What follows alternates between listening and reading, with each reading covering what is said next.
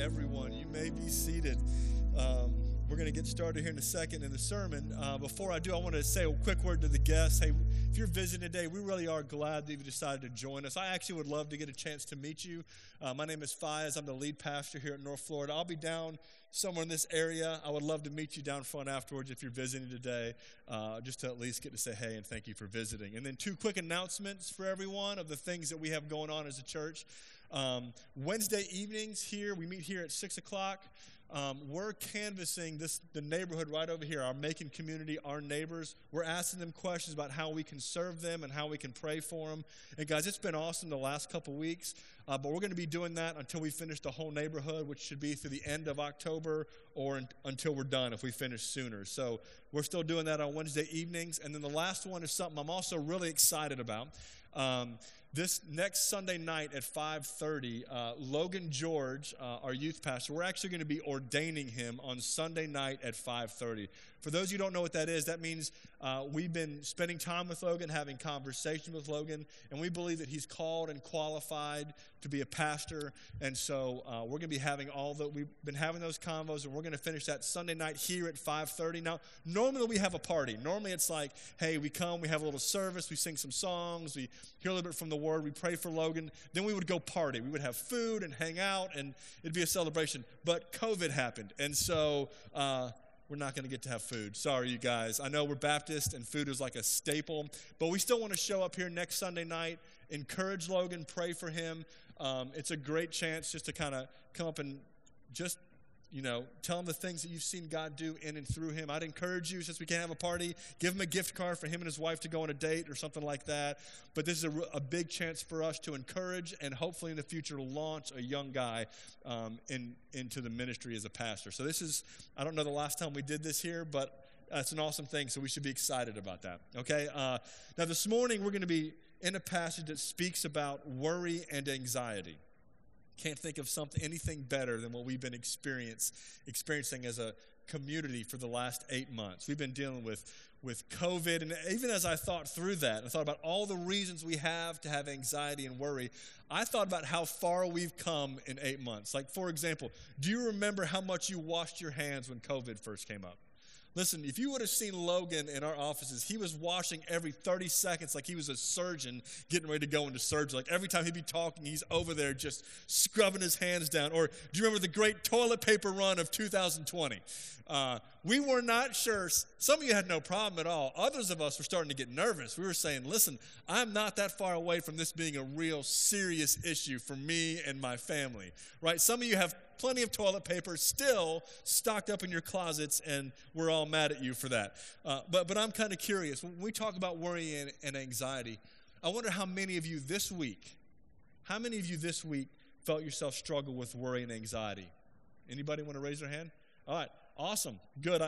15 of us are honest in here. I'm grateful about that. Like, listen, I believe that worry and anxiety is a very normal part.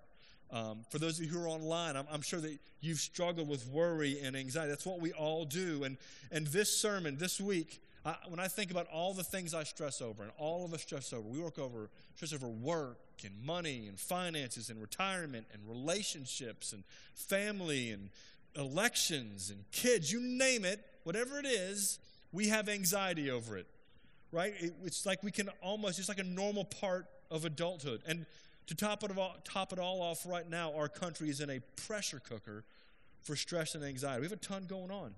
And listen, as we get ready to get into this, I believe that this passage has some serious truth for almost all of us in this room. For all of us watching online, I believe that Jesus has important truths for us to hear about it. And so here's what I want us to do. Before we get started into the Word, I want to take a moment for us to pray and actually ask Him to help us hear what He would say to us today, right? Because I think all of us would say worry is way too much a normal part of our life. Let's see what God would say to us. So would you join me in praying?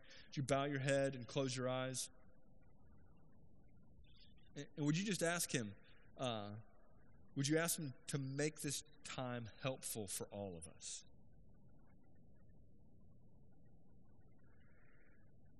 Would you ask Him to prepare your heart to hear whatever it is He would tell you today?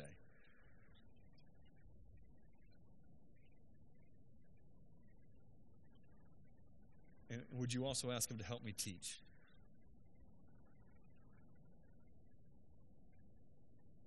Father, we need you. We need you all the time in everything, even in our strongest moments. God, we need you. And we're not ashamed to say that over and over and over again. We really, really need you. God, we also believe that you're really kind and you want to help and you actually are next to us. So God, not only do we need you, but we believe that you're good and you're here and you're present. And so God, we're asking that you would help all of us to hear what you would say to us through your word this morning. And God, I'm asking you to help me teach so that it would be about what you would say and not what I would say. God, guard my words and my thinking and help me to preach clearly and powerfully your truth and nothing else. I pray you would bless this time, and I pray that all in Jesus' name. Amen. All right, we're going to be in Philippians chapter 4, so you can open up your Bibles to Philippians chapter 4. And let me review as you're flipping over there where we've been, because we've been in Philippians for a long time now. Here's where we've been so far in Philippians. Paul is sitting in a Roman prison cell, and he's there because he's a Christian, and this church in Philippi sent money and a person to help serve Paul while he was in prison. And while that person was there, his name was Epaphroditus, he shared with Paul how the church in Philippi was doing, and he shared the church is struggling with persecution and pressure. And also, not on top of that, just persecution and pressure, they're actually fighting amongst themselves. And so Paul writes this letter to the people in Philippi to encourage them that Jesus is better than all the things they'll go through in persecution, and that Jesus actually unites them. And that's what we've been looking at. And we're at the end of the book of Philippians, and so we're in his kind of closing commands where he's kind of given his old man list of random wisdom facts that he just wants to throw down. And today we're in Philippians chapter 4, verse 6, and we're just going to read the first part of verse 6. He says this: do not be anxious about anything. Let me read that again in case you missed it, because it was long. Do not be anxious about anything. Listen, I can't think of some words that at this time feel like they're so audacious to me. That word anxious in the Greek, it actually it refers to the cares of life. One Greek dictionary, I'm going to put the definition up here for you. He summarized what all Greek thinking in that time was talking about when it came to this word for anxiety. And here's what he said that word means. It's the cares of life that disturb sleep, from which refuge is sought in love or drink, and which only death can end. That's the Greek view of anxiety and worry. It's the cares of life that disturb sleep. Anybody experience that? Not a new thing at all. Like we've been losing sleep over the things we struggle with as human beings for thousands and thousands of years. So if you're losing sleep, welcome to the club of humanity. And it's also the thing that what we do with anxiety, we cope with it in several different ways. Sometimes we try to distract ourselves with all sorts of pleasure. Like, you know what? You're so weighed down, you're worried that the thing you try to do to deal with your anxiety and worry is to distract yourself. It's almost like, I just don't want to think about that anymore. Give me all of this fun stuff, or whatever it is. Or maybe the issue for you isn't distraction. Maybe you self-medicate. Like, you self-medicate with substances or alcohol or whatever it is, the million things that you would self-medicate yourself with. You actually get yourself wrapped up in some really dangerous things because you want to deal with anxiety by self-medicating yourself. Listen, I just want to give a quick warning for that stuff. You need to be very careful about self-medicating any struggles that you're having. We don't need to distract ourselves. We don't need to self-medicate ourselves. What we need to do is deal with the real issues instead of ignoring them or avoiding them. We don't need just to pretend like we're not anxious or drown out our sorrows in anything. And as we're talking about that, here's the frustrating thing for me about worry. Worrying doesn't actually do anything to help me solve the problem that I'm worrying about. Right? Have you noticed that? Like I'll be up at 2 or 3 a.m. worrying about a problem, and do you know what's not happening at 2 to 3 a.m. when I'm up worrying? I'm not doing a thing to handle the problem that I'm worried about. There has never been a time in my life, there's never been a problem in the history of the world where people got together and said, we got to solve this huge problem, and I think I know the answer. The answer is we haven't worried about this enough. We're going to break. We're going to go by ourselves. We're going to spend hours worrying. And when we come back, that worry should have fixed the problem. Listen, I've never worried a problem away. It's useless when it comes to actually fixing things. It actually makes things work. I spend all this time worrying, and I lose sleep, and I have anxiety. It actually doesn't fix the problem. It just makes me worse. Corrie ten Boom, if you know who she is, she said this about worry. Worry does not empty tomorrow of sorrow. It empties today of strength. Let me read that again. Worry does not empty tomorrow of sorrow. It empties today of strength. So how true is that? Worry does not fix anything. It just sucks the joy out of me today. And somehow I keep coming back to it. Over and over and over again, I come back to worry and anxiety over my problems. And it's not just that I come back to it, it's that once I start down the path of worry, do you know what happens to me? It becomes the only thing that I start to think about. Right? Like those 2 a.m. wake-up calls. And I don't know why it's always 2 or 3 a.m. That's just, apparently my kids trained me in that when they were babies. You're going to be awake at 3 a.m. And I just miss it so much that now I wake myself up with worry and anxiety like a crying baby. But what happens in your brain when there's worry that's happening, right? You might try to distract yourself for a moment, but the more you dwell on the thing that you're worried about in worry, it begins to consume more and more and more of your thoughts. Listen, this other author said this: anxiety is a thin stream of fear trickling through the mind, and if encouraged, it cuts a channel into which all other thoughts are drained. Right? Like you've got this little worry that's coming through your mind, and if you keep encouraging it, it becomes bigger and bigger and bigger, and eventually there's this huge black hole in your mind and in your heart and in your feelings, and it's consuming everything. Because I got to be honest, I hate worry. And when Paul says, don't worry about anything, I think, man, that would be nice. How awesome. I don't know if I may have met a person that didn't worry about anything, and to this day I cannot figure out if they were the most irresponsible human being I ever met in my life or they were just faking. But to not worry about anything, when Paul writes that, it blows my mind.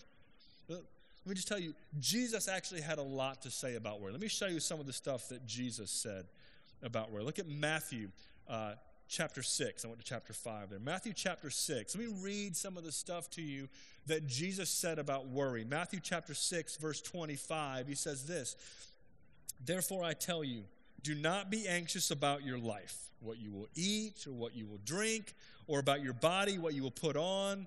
Is not life more than food, and the body more than clothing? Like he said, don't worry about your clothes and eating. Like, don't worry about the essentials of life. Like, okay, your life is more than food and the body, more than clothing.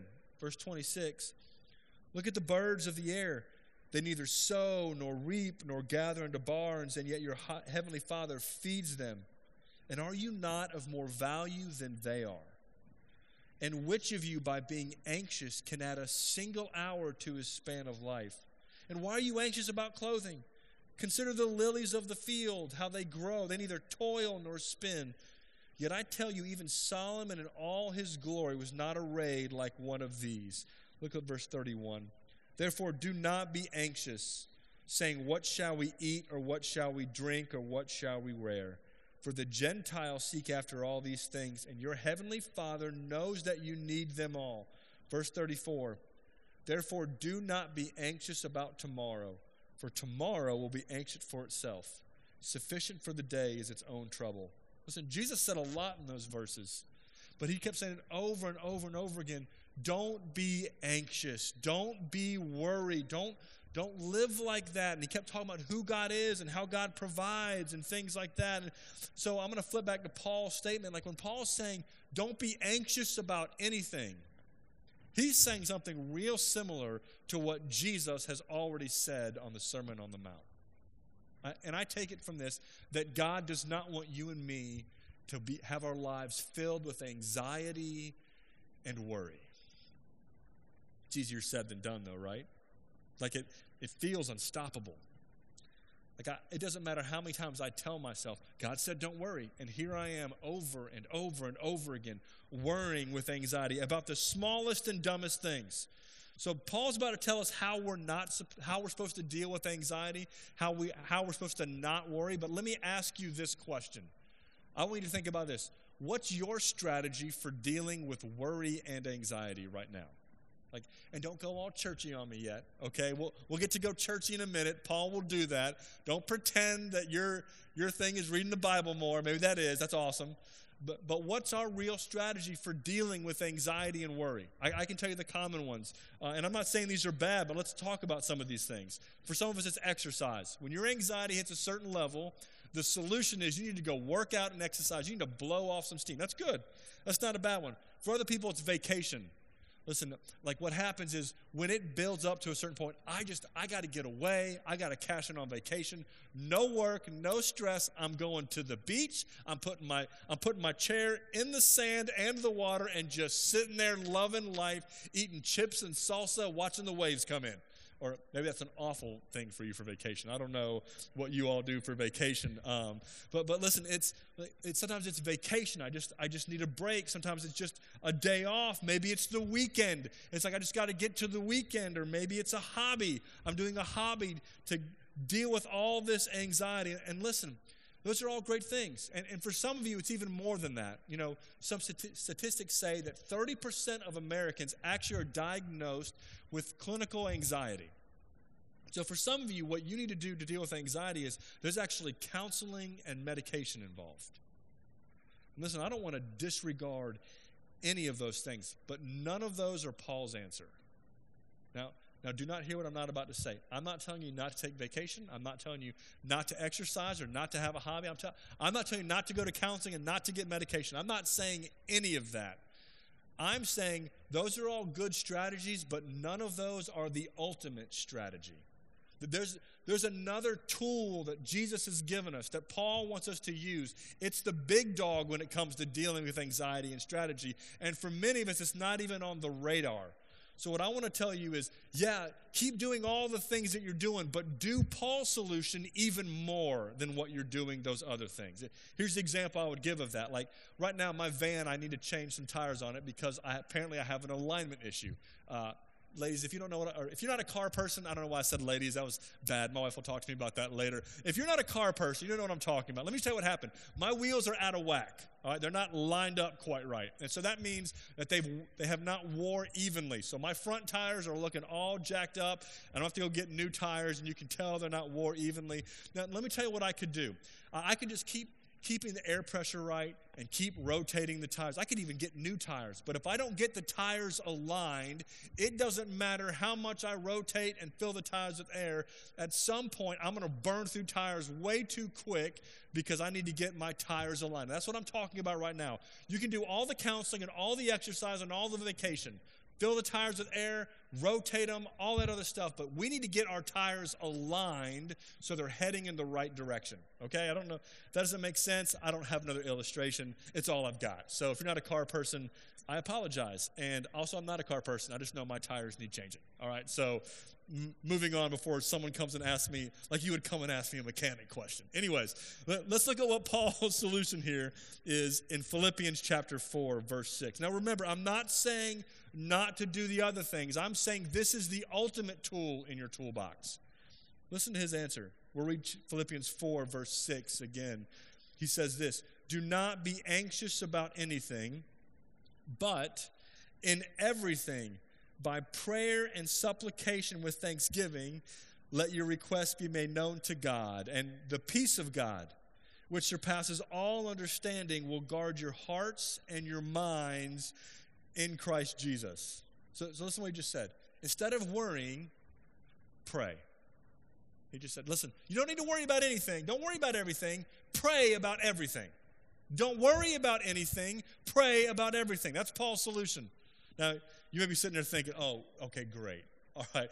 Listen, thank you for that, Paul. I appreciate that Christian pie in the sky, spiritual. Just go pray and all your problems go away.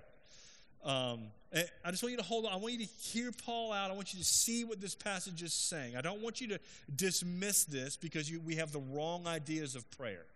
Like sometimes I think we have these wrong ideas of prayer that what we have to do is we just have to pray and go through this action almost like this mindless trance. Like I empty my mind and all of a sudden Jesus just gives me peace. No, that's not Christian prayer and meditation. You're not emptying your mind when you pray. You're filling it. All right? You're not just going through this thing. It's not going just through a list of prayer requests like here's 1, here's 2, here's 3. Jesus, why don't I have peace? Okay, here's 4, here's 5, here's 6. No, it's not just that. It's also not an imaginary conversation with yourself, that you're on your knees in your room having an imaginary conversation in your mind with your pretend friend. All right, that is not at all what Paul is saying prayer is.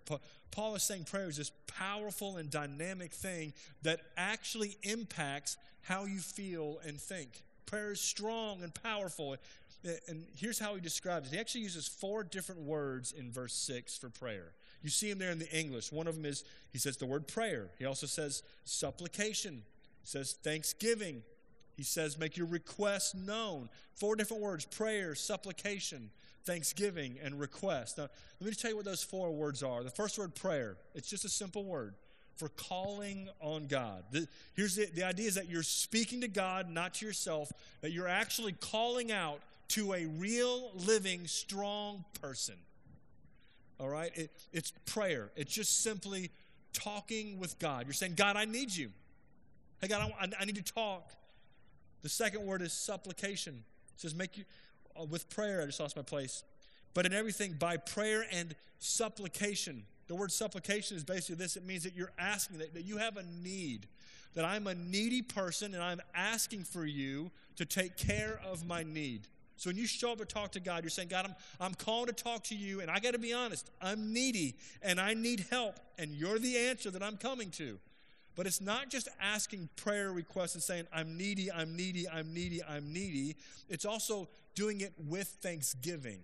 So this flow of thought is this. It's this idea that, listen, God, I'm calling out to you and I'm needy, but there's some moment in this conversation where I'm not just focusing on my needs, that my attention shifts to who God is and what he does.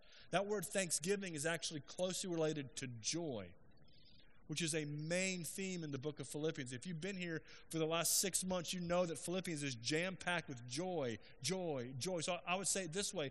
He's saying, listen, don't be anxious, but take everything to God in prayer. Tell him your needs with joyful thanksgiving. Like you're looking and saying, God, I know you're strong and you're good and you're big. I know who you are and I know what you've done. And then at the end of it, you make your request known to him. This is simply that you have a desire. It's different from supplication. Supplication is being needy. This word right here, request, is you're being very specific. Here's what I want you to do. Will you do that?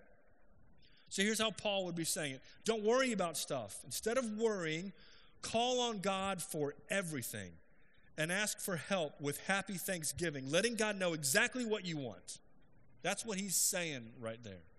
Saying, listen, don't get wrapped up in worry. Instead of being anxious, take everything to God. That word everything, take all of it. All the big things, all the small things, all the pressing things, the urgent things, the heavy things, the things that scare the snot out of you. Take everything to God. He doesn't say don't sweat the small stuff. He says all of it. Big, small, medium, insignificant, whatever you want to take to him, you take everything to God in prayer. In other words, if your boss is being a jerk, or your kids are acting like lunatics, or whatever it is, you're having trouble at school, listen, you take all of it to God in prayer. And you get into the habit of constantly going to God with everything over and over and over. And you also get in the habit of saying, God, I need you. I'm needy and I'm weak. Over and over and over again, I'm going to God and saying, God, I'm just struggling here. So if it's your boss that's a real jerk, or I don't know why I always go to a jerky boss. It's a fun illustration. So if your boss is a jerk and you're struggling with it, and you're there at work and your boss comes in and I don't even know, I need those TP reports on Thursday or whatever it is. And like, you just had last 4 of them. He's asking for these reports over and over and over again, and it's never good enough no matter how much you do. And he blames you when he's the one that messed it up. and you're starting to feel anxiety about going to work every single day and dealing with him over and over and over again. You've got this fear that your boss is going to cause you to get fired, and then, man, the dominoes really flick at that moment, right? Like, if I get fired, man, now I've got to deal with this jerk of a boss, and now it messes up my resume, and now I've got to find a job, and now I've got income that I've lost, and now my reputation is ruined. I'm not going to get a good reference, and then it just becomes a horrible tornado. He says, listen, you just go to God. You say, God, I know you're real, and I know you're present, and I need you. My boss is a jerk. You're allowed to say that in prayer, okay? Or at least I think he's a jerk. Listen what he's doing, God. He's doing all this stuff to me. And I can't fix it on my own. There's this recognition in prayer that here's what you're saying. God, you're really, really strong. You're big and you're huge, and I am not. I need you. I don't want to pretend like I can fix this on my own. My plans won't fix what needs fixing. I need you in the middle of all this stuff. That's what I need, God. I know that I'm weak and that you're strong, but then those two truths begin to merge. And here's what you begin to believe. Not only is God big and strong, and I am weak and needy, but God is so big and so strong that he can even make me strong. Like, I'm depending on him to enable me to have all the wisdom that I need and the strength that I need to actually deal with the situation at hand. That is totally different than a person that says, I'm strong, I'm capable, I can do this all by myself. The Christian version is, I am not strong and I am not capable. I am weak and needy, but he is so strong, and he is so stinking strong that he can even use stupid me to handle things. Or he can use someone else that's stupid to handle it. I don't know. The dumber boss above that boss. It just goes up like that. It's always a dumb boss, apparently. Right? So this prayer that Paul is talking about, it's this thing of coming to God who's strong and big and capable, and recognizing that I am not on my own. I am not strong and big and capable. I'm weak and I'm needy. And then I shift my focus to this God who's wise and strong. So I begin to shift into thanksgiving. Like, here's what that would look like. And this is an important part of it. Because if all you do is go to God and say, God, I need you. You're strong. I'm weak. Fix it. Fix it. Fix it. Fix it. Fix it. Like, there's a dysfunction there. Like, he becomes Santa Claus for us, or a genie that we rub the lamp. Like, I just go to him, I put the quarters into prayer, I turn the knob, and boom, out comes my new car. Boom, out comes my new boss. Boom, out comes my new marriage. Boom, 50 more cents, turn the thing, out comes my new whatever it is.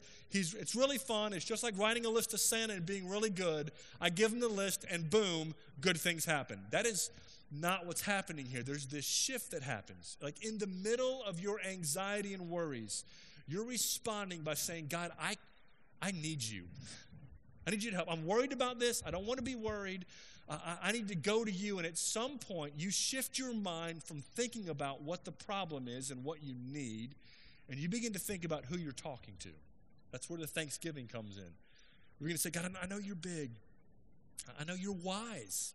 I know you care about this. Like, I know all that stuff. And so, God, you've always come through for me. You see my boss.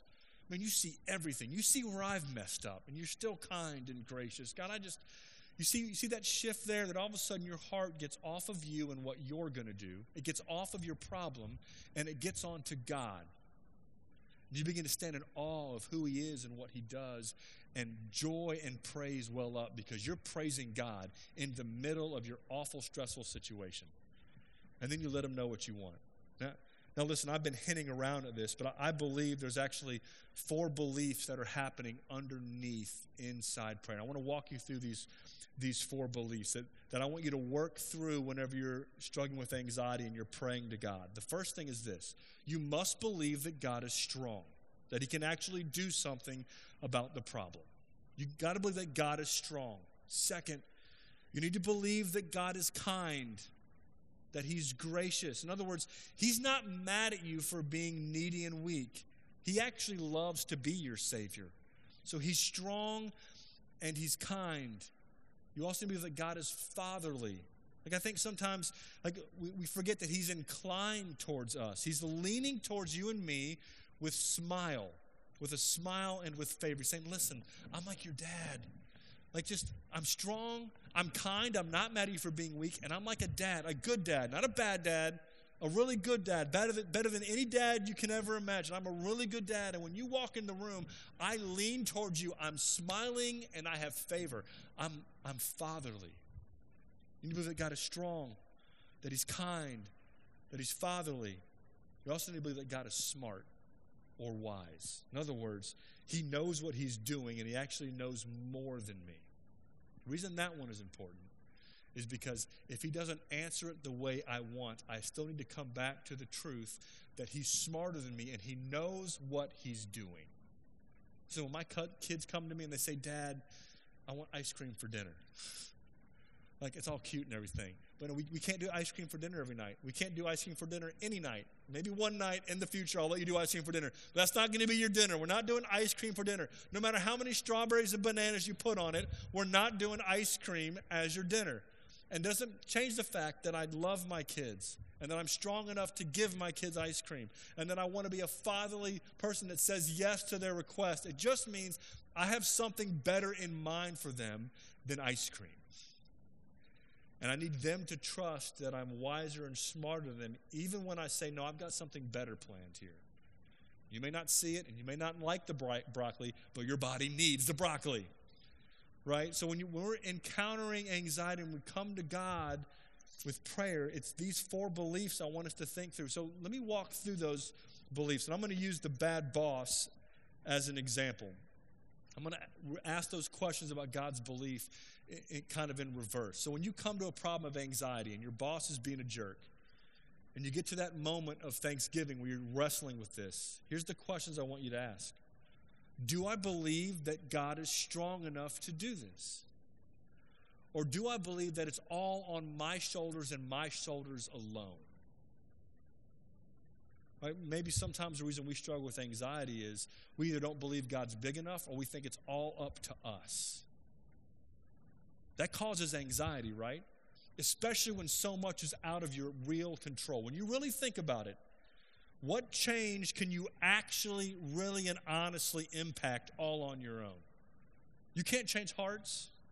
You can't change attitudes. Listen, you think you can make your kids awesome all by yourself? You can go all the counseling and get all the parenting tricks and things that you want. And I'm sure those are helpful. They are helpful. I've gotten the counseling and read the book. They're helpful. But they can't change my kid's heart. In the end, there's something that I can't do. And if it's all on my shoulders, just me and me alone, and I'm going to lose a lot of sleep over my kids. I'm probably going to lose a lot of sleep over my kids anyways.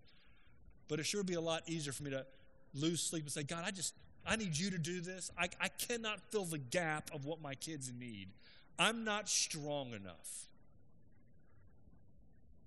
Man, that feels like that could relieve some anxiety for me if I'm saying, God, it's on you, man. And I'm going to be involved. I'm going to take responsibility. But I'm asking, and I'm expecting you to be strong enough through me. But I need you to show up and do what I cannot ultimately do. Man, you think about it with your boss. Listen, you can't change your boss's heart. And if you go to your boss's boss, now you got a whole mess on your hands. Right? It's not all on me. I'm going to do my best. I'm going to work as hard as I can. I'm asking you to help me perform well. But I need you to do something about my boss that I cannot do. Man, that might relieve some anxiety if I begin to ask the question, do I actually believe that God is strong enough? Or is it all on me? The other one wasn't just that God is strong enough. The other one was God is kind. Do I believe that God is actually kind? Do I actually think that when I go to talk to him about it, he's not looking at me going, good grief, Faiz. If you would have gotten that TP report done last week instead of taking the extra long lunch break, you wouldn't be in this mess. I don't know what a TP report is. We're just sticking with missing toilet paper from coronavirus 2020, right? Like, if you would have gotten that report done last week, worked extra last week, you wouldn't have the stress this week. This is your fault. You didn't plan enough in advance. I wish you would stop being so stupid all the time. I'm not helping. Is that his stance towards me? Is he saying, you know what, I'm kind of busy, Faiz. Like sustaining the world and the universe and dealing with global elections and a global pandemic. Like, hey, I don't have time for your boss or your stupid TP report. Like, I'm kind of a big deal. Is he that? Or is he kind? Does he actually want to help? Do I believe that he cares and is kind? Or do I think that he's mean and distant and removed? Listen, maybe for some of us, the anxiety happens is we just don't believe he's that kind. And my anxiety wells up because the fear I've got is, yeah, God is big and strong, but he doesn't like me. Or maybe I don't believe that he's fatherly. Maybe he's kind, but like kind in like a distant sort of way, but like a father that he's just like, but I love helping my kids with stuff. I wish I loved to help my kids more. I lose my patience all the time. This is convicting for me. But maybe the problem is that I don't believe that God is really fatherly. Like fatherly, that he actually wants to be with me and walk with me and help me with my problem. So my anxiety wells up because I'm all alone. He's big and he's strong and he's kind, but not to me. He's not a dad to me. He's like my boss. He's a nice boss, but he's not going to help me. I'm alone on this one. And he's indifferent to my pain. Or maybe I don't believe that God is actually wiser than me. Like maybe the anxiety wells up because God is sending you down a path that you don't want to go down. You're saying, God, I don't like that. That's not going to be fun. That's not going to be pleasant. I don't want the broccoli. I've already made this clear. I want the ice cream for dinner. Maybe I don't believe he's actually wiser than me, and he knows that what I need is to go down that path and eat the broccoli, not the ice cream. Do you believe he's wiser? Listen, I believe if we pray like this and we walk through these questions, I believe what happens is what we read in verse 7. Look at verse 7. If instead of worrying, we go to God in prayer, believing he's strong and kind and fatherly and wise, if we do that, it says this, and the peace of God, and I think this means the peace that's God's peace, that God is up in heaven. He's not anxious. He's not worried. God is fully and 100% completely at peace. He's just chilling, man. He's up in heaven. Listen, he's not sweating the upcoming election. Did y'all know that? He's not anxious about it. He's not nervous about global warming and nuclear warfare and coronavirus. He's not nervous about it. He's like, I got this. I've always got this. I've got it from the beginning to the end. I'm not nervous about it. Imagine that. That peace that he has, the peace of God, God's peace, says this, which surpasses all understanding. I can't even grasp it. If I'll stop worrying and go to him in prayer, trusting him, then that peace, he invites me into the peace that he's already experiencing. I get to join him, sit next to him, chill, and be like, you got this? I don't have to worry about it. You got it? You're big. You're strong. You're competent. You're smart. Do your thing. It's not my thing. It's your thing. You're responsible for the world, not me. That peace says it will guard your hearts and minds. The Greek word for guard is setting up a guard. In other words, it says this, God's going to give you peace, and he's going to set up shop around you like a wall, like a fortress, like a security guard, guarding your heart and your mind. Imagine the peace of God in Jesus. Imagine that. Imagine those truths guarding my mind when it's running 1,000,000 miles an hour down worry. Imagine it guarding the anxiety and the fear that wells up in my heart. And I'm saying, man, God, I need you and the truth that you're big and you're strong and you're kind and you're fatherly and you're wise. I need that to guard my thinking and my feelings. And that actually sounds Christian to me. That's who God is. That's who Jesus is. That's how he helps us deal with anxiety. It's not a magical genie of prayer. It's prayer that's encountering the real and living, kind, strong, fatherly, wise, and gracious God who's on your side. Listen, so what am I calling you to do today? Listen, I want us to fight worry and anxiety with everything you've got. If you need to exercise because your brain won't stop fighting, exercise. Take the counseling, do the medicine, do all the other stuff like that. But do this more. More than all of those things. And as you're doing all those things, you pray and you encounter a real and living, kind, wise, strong God. And he'll guard you. It's not my promise. So I can stand up here and boldly say it. He will guard you. Not because I am saying it, because he said that he will do it. It doesn't make sense to me. It's his job, not mine. You struggle with worry and anxiety? Fight it by praying and encountering the real and living God. Would you bow your head and close your eyes? I'll give you a moment to kind of respond. We just kind of walk. I know we touch on a lot of things, and there's a lot when it comes to anxiety and worry. Now, I just want to remind all of you, one of the things that might be hard is I'm talking about God being fatherly and kind. And some of you've never experienced God as fatherly and kind and being for you. Listen, I want to tell you the good news. Maybe you've never trusted us. Let me just share it with you. Here's the good news of Jesus. The good news is that God looks at me and you in our broken, stubborn, rebellious state, the sin that we've done, the mistakes that we've made, the good that we haven't done. He looks at all of that stuff and he says, you know what? I love those people. Despite how messed up they are, they're just jacked up. I love them. So much so that he sends his son Jesus to die on the cross for us. And he basically says this. Jesus died, took all my brokenness and sin and rebellion on him, all of it, fully and completely. Every last drop of it. He paid the full penalty. And he came back to life 3 days later. And he basically says this, listen, I'm for you. I'm for you not having anxiety and worry and letting me meet your needs. I'm for you being made new and clean. I'm for you being a son or a daughter, and I don't need you to perform to earn it. I did all of that for you. All I want for you to do is repent and ask me to save you. It's that simple. Just believe that I paid the price, that I'm for you, and ask me to save you. Believe that I came back from the dead. That is it, you guys. Listen, if you've never really placed your trust in Jesus in that way, I'm not saying did you pray a prayer. I'm saying did you place your trust in Jesus?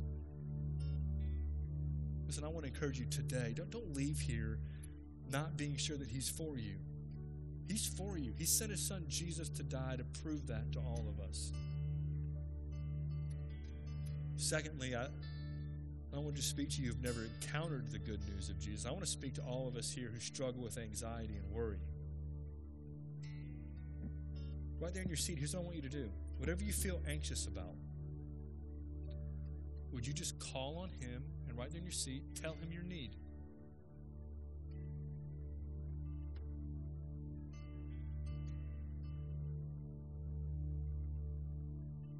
Whatever it is, big, small.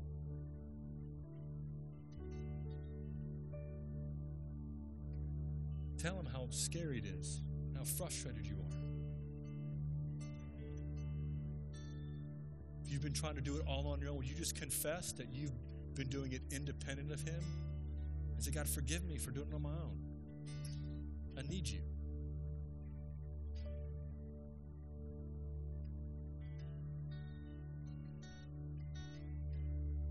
Now let's take a moment and turn that into thanksgiving. You just told him your need. Would you just spend a moment praising him for being strong? He's stronger than your problem. Tell him you know he's got this.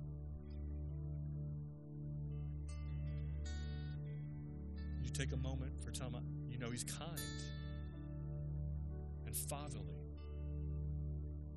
Tell him you know he cares about you and he cares about all your little problems.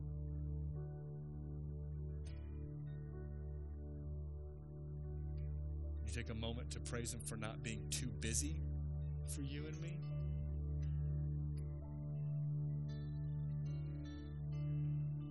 Praise him for not being irritated at you for your weakness and inability?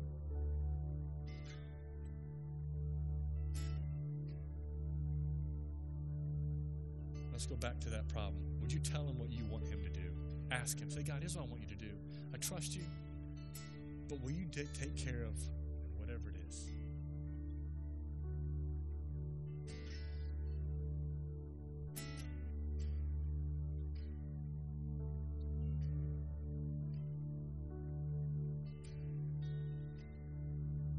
Finally, would you spend a moment praising him for caring, listening, and working?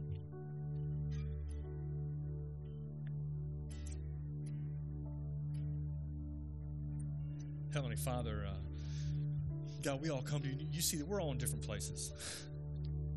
We have worries about different things, and the variety of cares is just too much to even imagine right now. But God, we know that you're big and you're strong.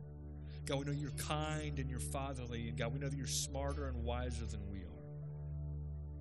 God, would you make us a people that as the worries and cares and anxieties of life begin to weigh us down, would you make us people that would constantly in everything run to you, call out to you? God, I pray we would be a people that would praise you in the midst of it, and that we would see your peace do what only your peace can do as it comes into our lives. God, make us those type of people. God, for everyone who's weighed down today, I pray we would feel a burden lifting as we give you our worries and concerns. God, I pray we would actually begin to experience and taste a peace, your peace, that guards our hearts and minds. God, show yourself real to us in this. And I pray it all in Jesus' name.